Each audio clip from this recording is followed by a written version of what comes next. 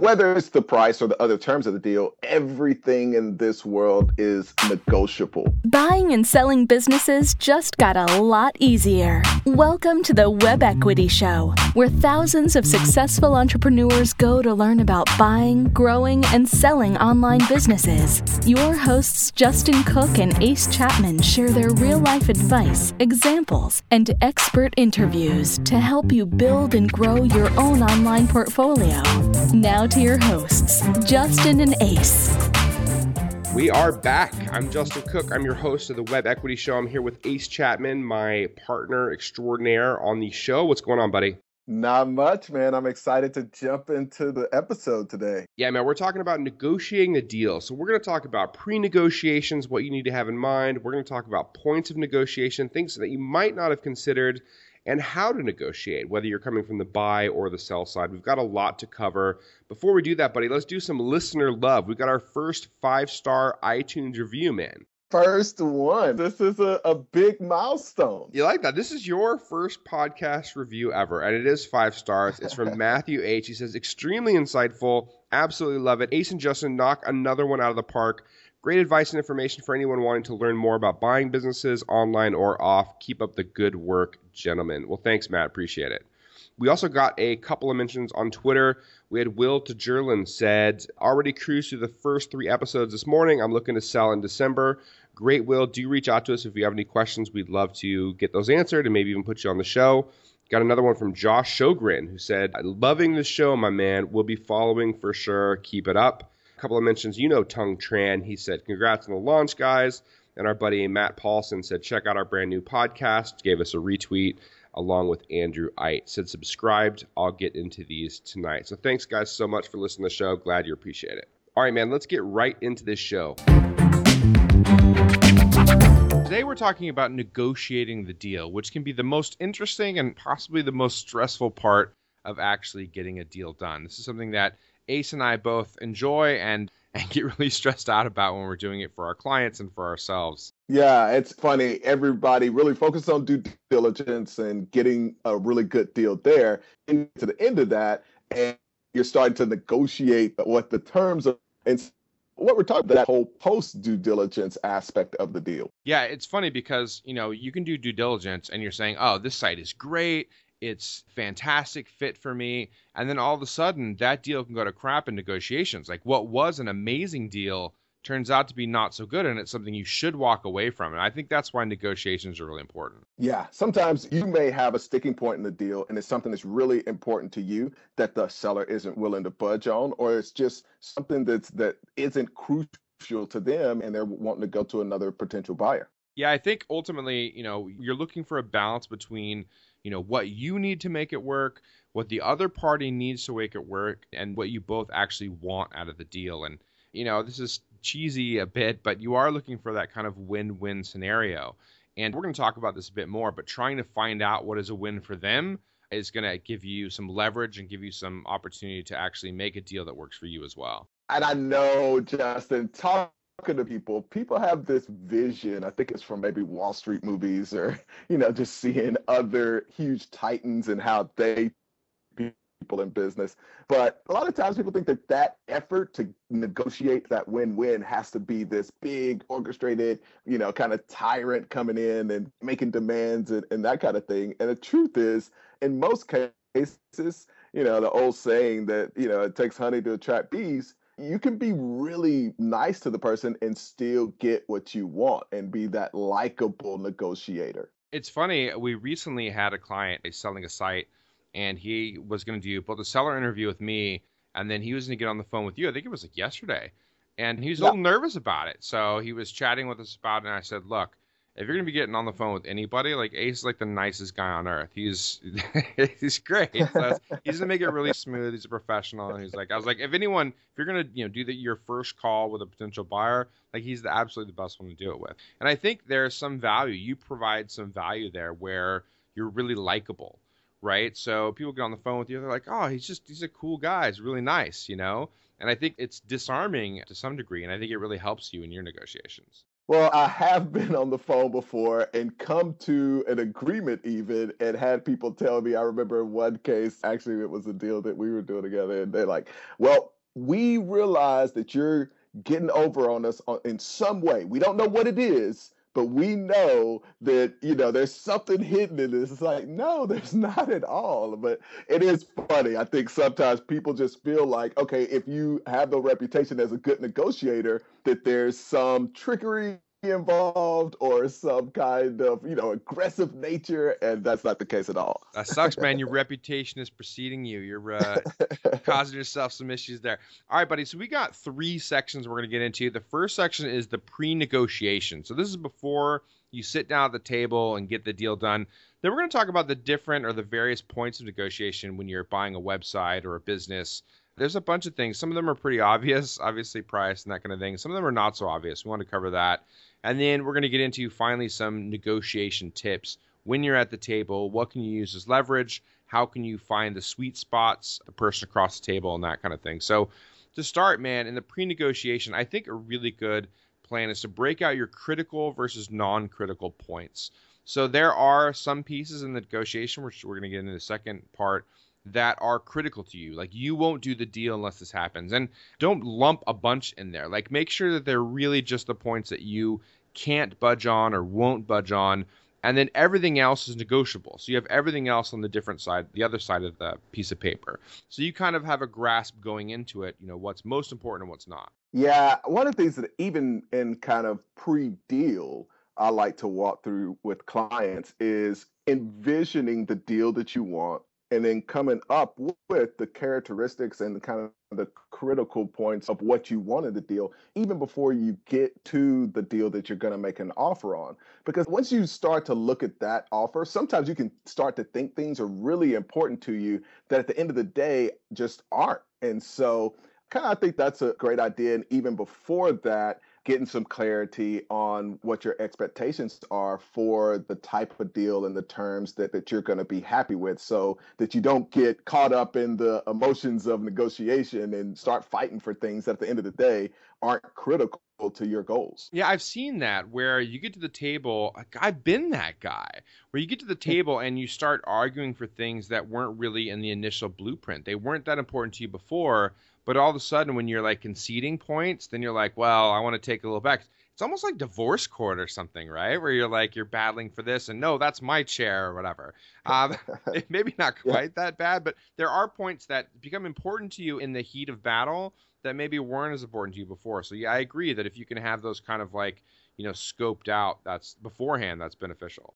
Yeah, and I think the connection with the divorce court thing is that there's a lot of ego involved. It's not this logical thing. And so one of the things I recommend is once you do get past that point and you've found the deal, you want to write out some scenarios. What are the different possibilities? Because it's not even to say that there is one set deal structure that's the perfect deal structure, and it happened to be the first one that you decided that you wanted. So people can decide what they want. Even if the seller comes back with another suggestion, they're totally closed off because they feel like, no, this is the deal that I want. So one of the ways to get around that is just to come up with several scenarios so that even if the seller comes back with something that you're not agreeable with, you can go back to them and show them, hey, I'm willing to be a little flexible. I'm not, the oak tree that's stuck in exactly the position I am and have no flexibility. Yeah, that's interesting. So maybe you're willing to do, like, you write down a few scenarios. I'm willing to do 90% cash up front. I'm willing to do 70% cash up front, 25% over the next 6 months. And you have all these like different scenarios, written out so that, if negotiations stall or something, you can come back to those and mention them saying, look, this is something I might be open to. This is something I might be open to. And it might like kind of spur something in the other party, that whether it's the seller or the buyer, that they hadn't planned on, right? I think that, it's okay to be strict in pre-negotiation when you're by yourself and you're saying, okay, here are the critical, here are the non-critical points when you're writing out your scenarios. But I think you need to back off that when you go to negotiating table. You want to really open that up. And in fact, I really argue that you don't want to dismiss, discount, or commit to anything at the negotiation table. So you're not going to say, okay, it's a deal. It's always going to be, okay, that sounds great, and you leave it really positive. You bring up some other alternatives, and then you're going to have to go back, step away from the deal, make sure that it matches kind of your expectations, and that's something you want to go forward with, and then come back and get the deal done. Yeah, and I think it's about taking that why. Sometimes a seller will come up with, and we were involved in a deal here towards the end of last year where we were negotiating with a seller. He had some financial things going on where, he had owed the government some money and some things. So he felt like the only way to structure the deal to get done what he needed done was to get all of this cash up front. Well, once we realized, okay, his real motivation is because of this, we were able to come up with a solution kind of that cost us a lot less money than solved his problem because we knew what the motivation was. You also don't want to commit to something because it may not even be something that the seller really needs until you find out the why behind what they're saying that they need. The other why that you want to kind of communicate with them is why you're the best possible buyer for their business. Sometimes you get these sellers that have an emotional attachment to their business. They want to see it thrive. I've sold businesses that it broke my heart that the seller came in and tried to do things a totally different way and everything was working in the business and they end up killing it. And that just sucks as an entrepreneur to see something you poured your time and effort and energy into, disappear off the face of the earth.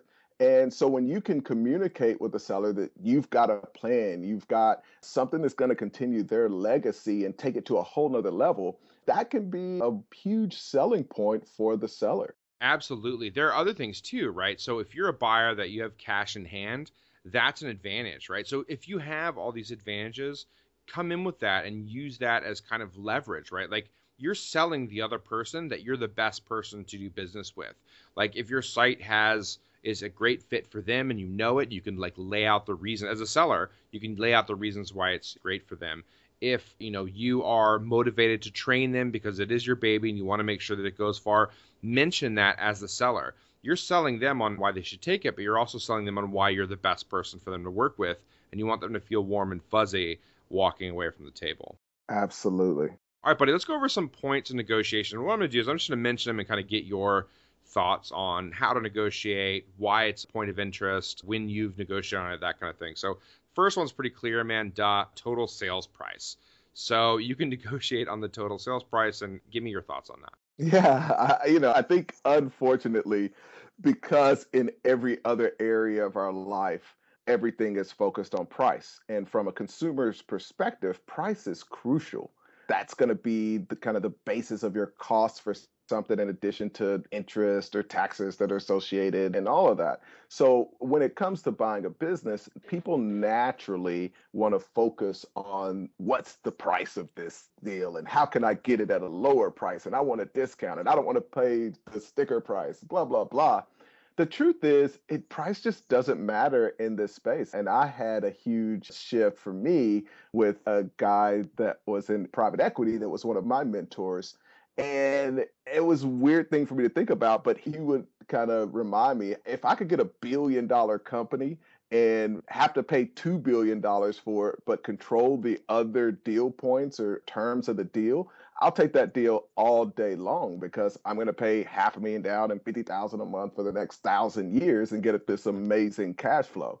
So when you're doing these deals, what you want to focus on isn't the price, it's the ROI of the deal. Is this making me the money I want to make and that kind of thing? What we're buying is return on investment. We're not trying to get a lower price on a car. Yeah, it sounds like you're trying to hustle me, Ace. You know what I mean? Like it sounds like you're trying to, don't look at the price, look at the monthly payments, right? You sound like that. That's that car salesman guy. But I get what you're saying, and you're mentioning it on both the buy and the sell side, and that's true, right? It's true on both sides of the table. That total price is not always the biggest concern. And I wonder how many people we've had, look at sites for sale, whatever, and they're like, okay, 200,000, I can't afford that. Moving on. When if it would have been listed, like maybe if we like laid out scenarios, like 50,000 down, 100,000, finance, whatever. Like we laid out different scenarios. They'd been like, oh, I can afford that, right? But they see the sticker price and they're like, nope, I can't do it, and they lose it just looking at the price tag. Yeah, absolutely. And so that's important to realize is that whether it's the price or the other terms of the deal, everything in this world is negotiable. It's funny, you know this, Justin, traveling around the world, but in America, we're not used to negotiating every aspect of our life. I mean, you go outside of the US and everything is negotiable. You go to the market, all of your groceries, everything that you buy, you can negotiate, and people in other cultures are used to that. For us, we're used to, if I can afford it, I just don't buy it. There's no other option. So price is definitely negotiable. You want a little practice with that, man? Go to the Ben Thanh Market in Saigon, and you'll get a master's course in negotiating like $3 items. Yeah. They're pretty good at that. Yeah, I think sales price is an interesting one. Let's talk about the second one, which is seller financing. I know you like to work your deals here, and there's a whole bunch of different ways. When I'm talking about seller financing, I mean, they could actually do a loan, they could do a rate, or no rate. Sometimes you get interest-free loans from the sellers. This might include earnouts. It's based on some kind of percentage of the profit or the revenue. Could be a holdback, right, based on a certain amount of training or certain things, certain goalposts being matched, or it could even be seller retained equity, which we see less often, but happens as well. What are your thoughts, man? So the reason this is so important to me, as you know, Justin, it's part of it, obviously, is ROI, and it allows the deal to be more affordable and all of the financial reasons.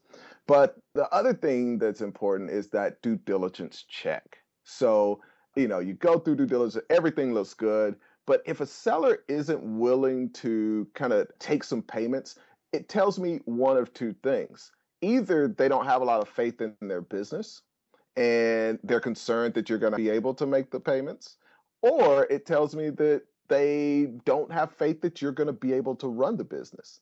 And honestly, as a buyer, I want to listen to both of those, because if the seller who knows this business, who's built it from scratch, knows it inside out, they talk to me and they feel like either because of your background or because they don't have everything in place that allows a new buyer to come in and take over that business, they don't feel like you're going to be able to run it. That's just as good a reason for me not to do the deal as them feeling like the business itself is doomed. Yeah, it's interesting with seller financing. Like, it's an easy way to sneak in additional benefits, right, on the buy side. Like, you can make sure that they require certain amounts of training, or that their processes are included, or that certain other things are met or matched. And so I think that's pretty interesting. One of the things I think is important from the seller's perspective is that if you're going to do an earnout, that earnout should be based on revenue and not profit. Profit can be, I had to put money back into the business, man. I had a business expense, right? I had to go to Vegas and blow it on black or whatever. You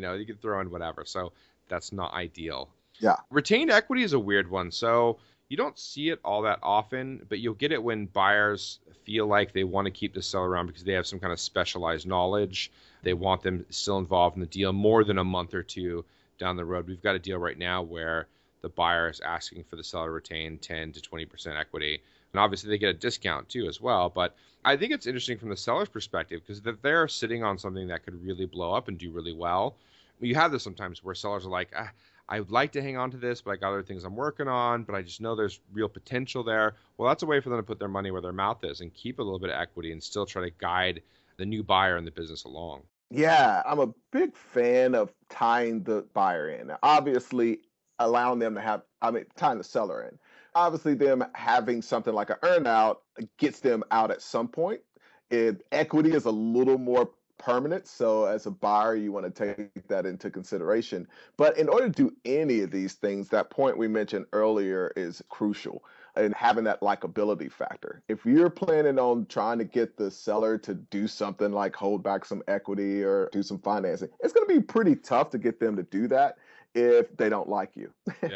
Yeah, it's a pretty good point. The other problem with retained equity, I think, from the seller's perspective is like, when's the next exit opportunity? Like, how is that going to be liquid for them at any point in the future? And so that can be, kind of a difficult thing. And, they just have to work together to do that. And like you said, they're going to have to like each other. Let's talk about the third point, man. What do you think about a non-compete? How can that be negotiated or leveraged on one side or the other? Before you can even negotiate that, one of the things you have to do the research on is to be sure that they don't own competitors already. We've been in deals where, we get in or we get kind of late stage and then we figure out, oh, okay, there's this other site that you own that you didn't disclose that is a direct competitor to this one. That's kind of sketchy. So as a seller, first of all, if the more open you can be, and there have been situations where it's like, okay, here's why you didn't maybe think that it was important to disclose that. But no matter what, a buyer is going to get a little sketched out if they feel like you've held anything back purposefully or not on purpose. And so it's really crucial for you to try to figure out, okay, what's anything, is there any level of competition? Did I create a social media site that I wasn't planning on really making a part of this deal, but I still need to disclose that I own that because it's kind of connected to this. And so all of those things are kind of the first step. Then the step after that is coming up with a reasonable non-compete. Now, a lot of buyers will come in and immediately say, okay, you can never, ever do another business like this for the rest of your life. That can be a tough thing for a seller. And so what I like to try to focus on, especially if there's finance and that kind of thing, I like to have a few years where I'm going to make all of my money back from the deal and also obviously have time to build a business, create a lot further distance between me and somebody else. But if somebody does come back to the space, it's not a direct competitor and it's something that just happens to be in that industry, that's not as crucial to me than just obviously doing something like copying the exact idea and restarting it. So you got to be specific and have some clarity about how you negotiate the non-compete. Yeah, and what that non-compete means. I think non-competes are kind of interesting, and this is kind of one of those, it could be a hot spot for you as a seller or buyer or completely not be. We've had situations where sellers, they have like 3 or 4 sites in the same niche because they created them all when they were just starting out, and then one of them really popped. One of them popped up and did really well, and they kind of just left the other one sitting there. So when the buyer comes in and says, look, I want to make sure that I get these other sites that you've created, and I want to make sure that you have a non-compete in this niche or whatever, like that's not even an issue for the seller. They honestly had no intention of doing it. They're like, yeah, whatever, I'll throw that in. But that's a hot spot for the buyer, so you can use that as leverage, right? That's important. Yeah. How can you make sure that you get closer to list or better than list to throw those in and to throw in the non-compete? I think there's opportunity there. Yeah, absolutely. Another thing with the non-compete is that it is contract based, right? So unless you're actually willing to, go after that contract or enforce that contract, I don't know. So if you're dealing with a seller that's, let's say, a Canadian national in Hong Kong, and you're an American, it's like, how are you going to go after that non-compete? That might be difficult, especially on a smaller deal. So just keep that in mind, that even if they're, willing to sign it, like, do you believe them, right? Does it make sense that they're not doing that? Did they lie and have a site in the space they didn't tell you about? Why would they do that, right? So these are, I think, important things to keep in mind. Let's get to the fourth point, man. Stock versus asset sale. Have you ever done a stock deal? Yeah, we actually did one about a month ago. It is a lot more complicated. Probably 10% of the deals that are done that way. Most of the time, they're larger deals. But it can be something that's just necessary. I mean, if somebody has a corporation and, just has things set up originally as a company that is doing business with stock and is maybe taking an investor and all these things, it just an asset sale just isn't possible or wise from a tax perspective. So, I mean, if at all possible, you always want to stick to an asset sale because it's a pain. It's a pain to do the stock sale, a lot more paperwork, and then you get into everything is legal. Even me as a consultant has to be extra, extra careful about any advice that I'm giving. I can't talk as freely as I can if it's an asset sale. So it gets a little more complicated with the stock sales. That's interesting. So yeah, we've done all asset deals. In fact, attorneys and CPAs I've spoken to say that 99% of the time an asset sale is, always better for the buyer. So it's always better on the buy side and mostly on the sell side too. I guess like where a stock sale would make sense. If it's a very large deal and you've got a ton of contracts that are tied up in that corporation, and the buyer needs those contracts to remain in place with that corporation, and maybe that makes sense. Mm-hmm. So, Mm-hmm. yeah, I mean, I think in general, as a buyer, you want to argue for an asset sale. And in most cases, the seller wants that too. So if one is really pushing for one or the other, and that's not a sticking point for you or not a hot spot, then let that go and use that as leverage in the deal. What about training, buddy? What do you think about training in terms of a leverage point or a negotiation point? When it comes to training, you don't know how much you're going to need, and that's the downside. A lot of times, until you get into the deal, you just have no idea how much you're going to need. And so the more that you can prepare the seller to just expect to have to do a ton of training, and then possibly pleasantly surprise them when you don't really need that much training, the better. The biggest mistake you can make here, though, is not kind of preparing for that possibility.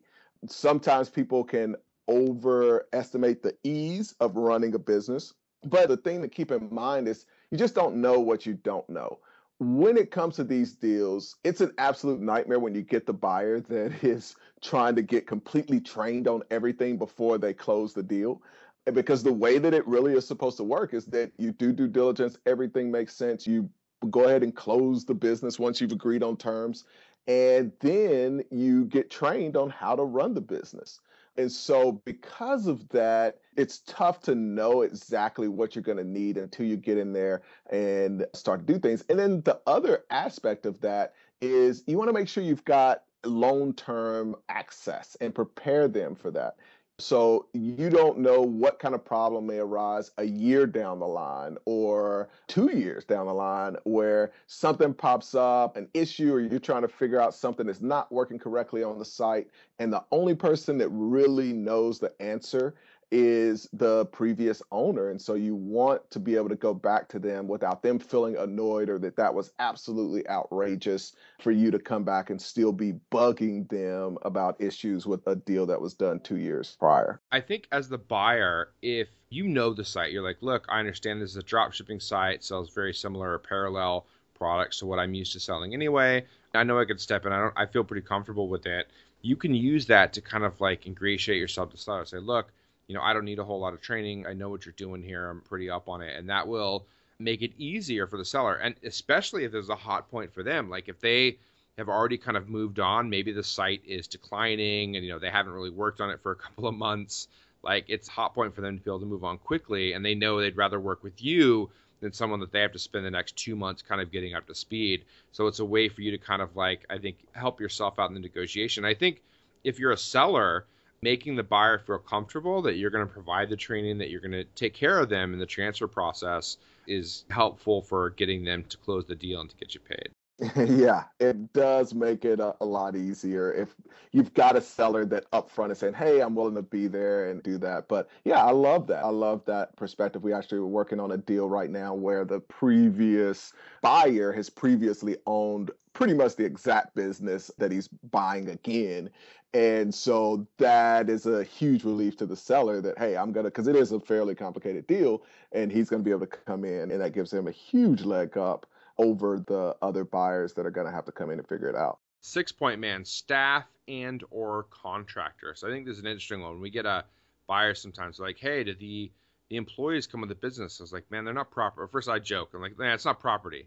They can't sell you the employees. And then okay, well, let's talk about it and see where we're at. But sometimes you'll have sellers that say, no, these writers are with me. Yep. You can find your own writers. You can find your own employees, but they're coming with me, right? And so that can be a negotiation point for buyers and sellers. How do you deal with the staff and contractor issue? It's a really tough thing. We're doing a deal that was in the subscription box space, and the tough thing is they were going to give employees, but they had several employees and they had several businesses. They were going to give us, or my buyer, one of the employees or a couple of the employees, but the truth is all of the employees worked on all the projects. They had specific things that they did on all the projects. Yeah. So we really weren't getting the actual team that ran this business. We were just getting kind of this little aspect of the team. And so we ended up not being able to get that deal done because of that. So one of the things you want to think about from the seller's perspective is,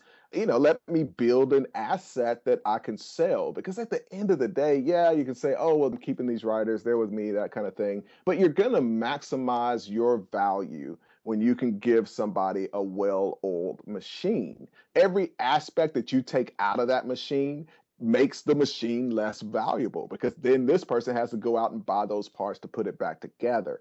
So if you can, in that case, take a couple of those employees, start to train them and say, hey, yeah, when we built the business, everybody was working on it. It's kind of that kind of team. But for the last 6 months, this two-man team has been running this business. Yeah. Based on the revenues, it's continued to grow. So we're going to give those folks with you, and that becomes a more valuable business. Yeah, as the seller's looking to sell, they're going to want to start to separate that out. Just like they're separating out their finances, they're separating out their expenses. You're going to want to separate out your team so that they're all trained up and they've got everything.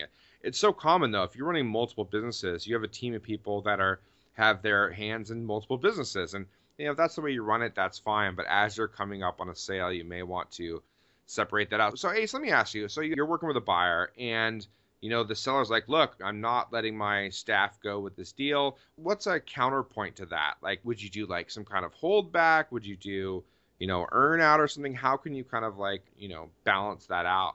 Yeah, I think we would look at both of those, but I do like to communicate the fact that this makes this business less valuable. Yeah. So that's where we would prefer to do just a discount of the price and maybe do some of those other things in addition. But that would be a really reasonable thing to come back and say, because of that, we really need a discount on this. It's a risk, right? I mean, it's a risk that you're taking on. It's like a gamble. Like, you don't know how the business is going to operate without the team, right? It could completely fall apart. And I think, mentioning this is kind of a side topic, but that's one of I think the really valuable parts of bringing a team to deals. So as a buyer, if you have a team that you can kind of step in and they've worked with you on a couple of other deals, like, that's fantastic. So having that team that can step in and take over a business, if you do the deal, you both get the discount because they're not willing to include their team and there's risk and it's a bit of a gamble, but you've got a track record of having them step in and run businesses that's really helpful.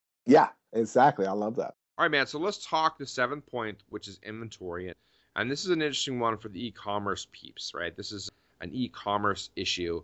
There's two thoughts, right? On the one hand, on the buy side, like, would you buy the business with zero inventory? Like, it's not a sellable business, right, without the inventory. If it comes to zero inventory, like, you basically just have to buy more inventory to even keep the business running, to even keep it flowing. On the other hand, for businesses that are way overstocked and they had stocked up because they were prepping for growth, they shouldn't be penalized for that either, right? Yeah. It's funny. It really goes back to that buying the machine thing.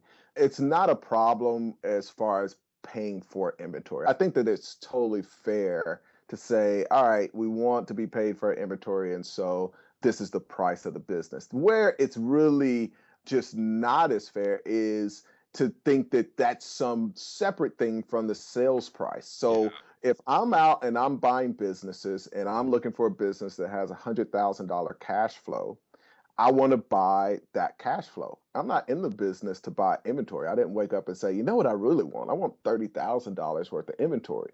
So if I have one business that gives me that $100,000 of cash flow and I can buy it at $200,000 and it doesn't, maybe it's a SaaS business, whatever, it doesn't have any inventory, then okay, that becomes an option. If I also have this e-commerce deal that's $200,000, but then they want me to pay another $50,000 for inventory, I'm still comparing it to that first deal. Of course you are. So at the end of the day, it still has to be, okay, this is the sales price of the business. And so the seller of that business has to understand that, they're still competing with the other businesses that are available on the market.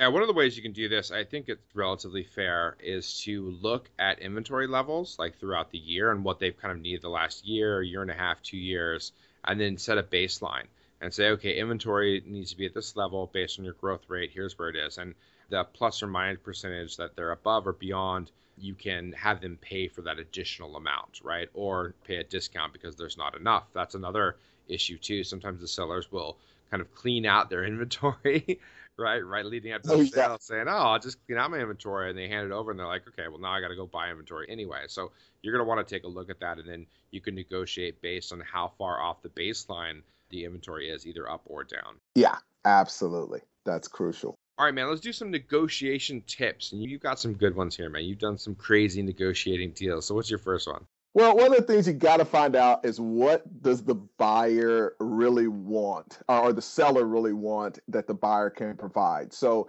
we get involved in a lot of deals where the seller has something going on in their life and they may be distracted because of this or whatever it may be. That time is really important. So like you mentioned, when you've got a person where time is really the most important factor, that's the only reason they're selling the business. A huge negotiation point for that seller would be, okay, I'm going to make sure that this doesn't take up much of your time. When it comes to training, we're going to spend a day after closing. I'll have everything I need. And then you go your way. You can focus on what you're doing. If that is something that really is motivating the seller of that business, that's going to be really valuable to that seller. So just like we were mentioning with the other deal, finding out the why behind the sell of the business and what they are looking for out of the deal can help you figure out how you need to structure the deal or what points you need to put into the deal and focus on when you're communicating your offer in order to get the deal done. The other thing that people don't do as good a job of is that whole process of communicating your offer. One of the things that's a neat process is if you're doing something like some seller financing and you've got a note and you've got maybe an interest rate attached to that note, show that seller, hey, with my offer, I'm giving you this amount of money. You're going to finance this over this period. I'm going to hold back. You're going to hold back a little bit of equity on it. And in 2 years with interest and where I expect the equity to value and what you're getting up front, the real offer is this total amount, which of course is going to be a much bigger number than what they're thinking. And so you want to be clear. You want to show all the benefits. That's a benefit that 99% of buyers never kind of show the seller so that they understand, hey, it's beneficial for you to do this structure and allow me these terms. That's funny, Matt. It's a little role reversal there. A lot of times you have like sellers trying to sell on potential, right? They're like, oh, it can do this, this, and this. But this is actually a deal where, the buyer's like, oh, I'm going to do this, this, and this with it. And you're going to make this much more money on the deal because I'm going to be successful building it out. I see how that works, man. I'm on your tricks, Ace. I know, man. I'm releasing the tricks. I like the idea of, and this is an old school sales tactic, but just peeling back the onion until you find out what really motivates them, right? So the idea that, let's just say, for example, there's a deal. It's a $100,000 deal. And, the buyer's trying to figure out from the seller, what's kind of your reasoning? And I was like, oh, I want the money. Okay, you want the money for what? Well, and you have to dig a little bit. You have to kind of dig with these people. But so you find out that the reason the seller wants it is, well, they want to buy a house. And so come to find out, they don't need the full 100,000, but they need 50,000 in 2 weeks for the deposit on the house. Okay, now you know kind of what you need to give them in cash to get that deal done. So you're going to need to get that 50,000 really quickly. Right? Maybe the rest can be spent over 30 days or, over the next 12 months or whatever. But you know what they need. You know that you need the deal done quickly because that's the real heart of the issue is they need 50,000 for the deposit within the next 2 weeks. So now you know what you're working with. And, I don't know. There's this whole train of thoughts like, look, don't show your cards and try and, not tell them kind of, where you're coming from and what you really want, stonewall them or whatever. I don't know. I don't buy that, man. I mean, because ultimately, you both have stepped up. You've raised your hand, said, look, I want to do a deal. Being honest with each other and laying out why you want to do that and wide-eyed, like not, some being naive about it, but laying out, what your motivations are helps you find that common ground, I think. Yeah, it does. I call it kind of the combative negotiation versus collaborative negotiation.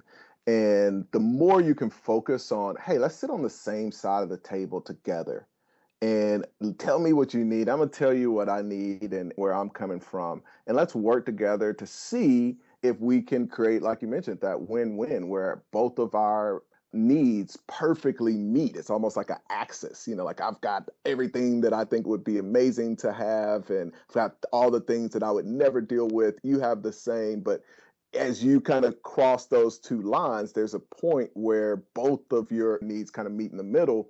And that's where you want to try to end up. And the easiest way to do that is certainly not coming in and being combative and trying to beat the other person down in negotiation. It's easiest to get to that when you're basically sitting on the same side of the table and negotiating together with the attitude of trying to meet each other's needs. Yeah, there's just got to be some trust there. And when you have more trust, you are more collaborative. Like, that's just the way it works. And you can go down the list and say, okay, that's not important to me. They go, yeah, not me either. Okay, let's do this. Let's just do this on normal terms. Yep, normal terms. I'm good. And then we're like, hey, let's just do it this way. And they're like, no, I want to do it this way. Okay, now we found a hot spot for both of us.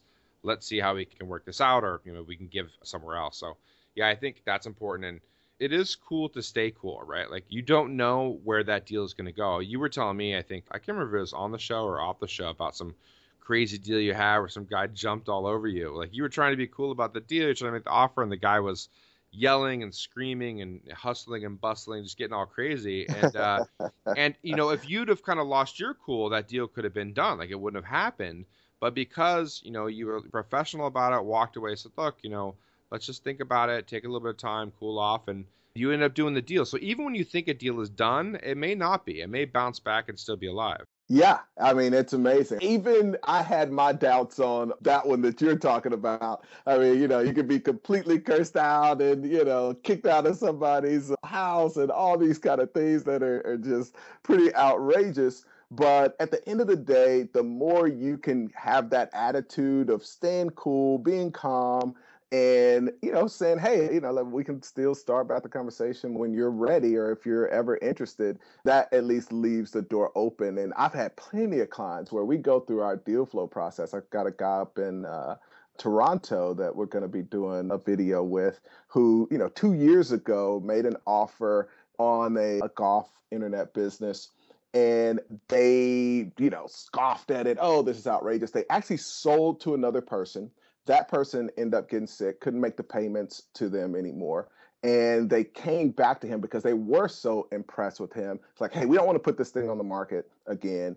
We've already gotten all this money. If you will pay the price that you were originally going to pay, we'll give you this deal for no money down. And that becomes just, we've got case after case of things like that when you kind of go through this process and you're doing those extra things and you're communicating what you're trying to do with the seller.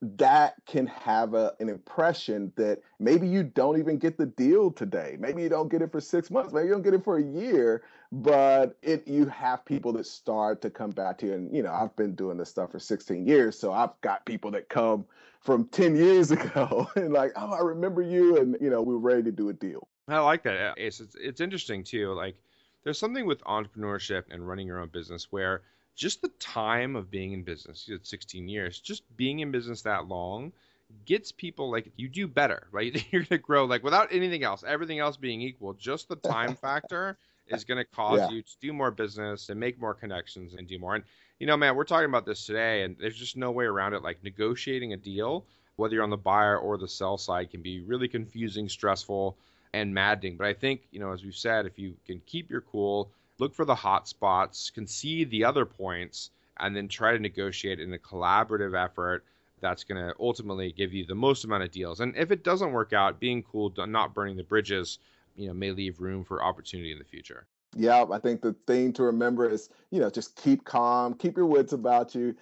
Deals have been proven that they can stay alive a lot longer than the average person thinks.